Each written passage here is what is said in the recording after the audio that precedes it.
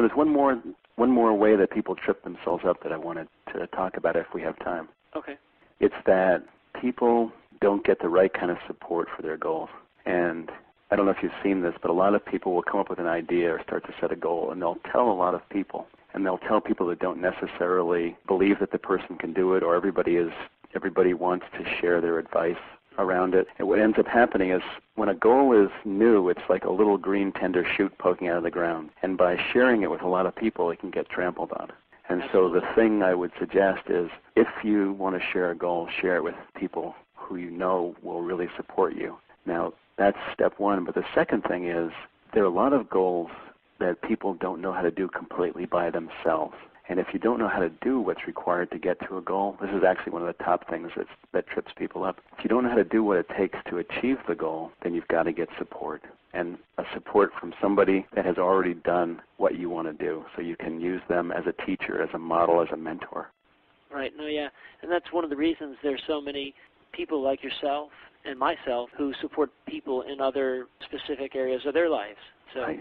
Just like you help people achieve goals and get clarity and get specific about what they want to achieve and create this personalized plan for their life, I do the same thing for somebody with their health and fitness goals.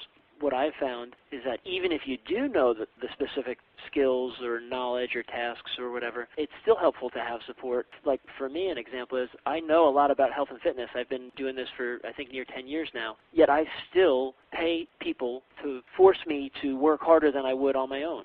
So I've paid for a personal trainer in the past. I pay for martial arts classes because even though I know it needs to be done, it's easier to get it done when there's somebody else there, that accountability factor. That's so important, and I do the same thing. I've been coaching for many, many years and have lots of wonderfully successful clients that have really achieved their goals, and I still work with people who help me stretch and grow too. Right. Yeah, it's important. Right, and actually, an example is that's how we met and why we know each other. Right. Is we're both in a group together, a mastermind group, for that same reason, to learn and to have the accountability and to be around people who are like-minded and who will be supportive and won't necessarily tear you down, even if it's unintentionally. And that, like you said earlier about sharing your goals, some people will not only get trampled on, they'll get just downright torn down. Their goal will be shredded apart by a family member or a close friend or a loved one.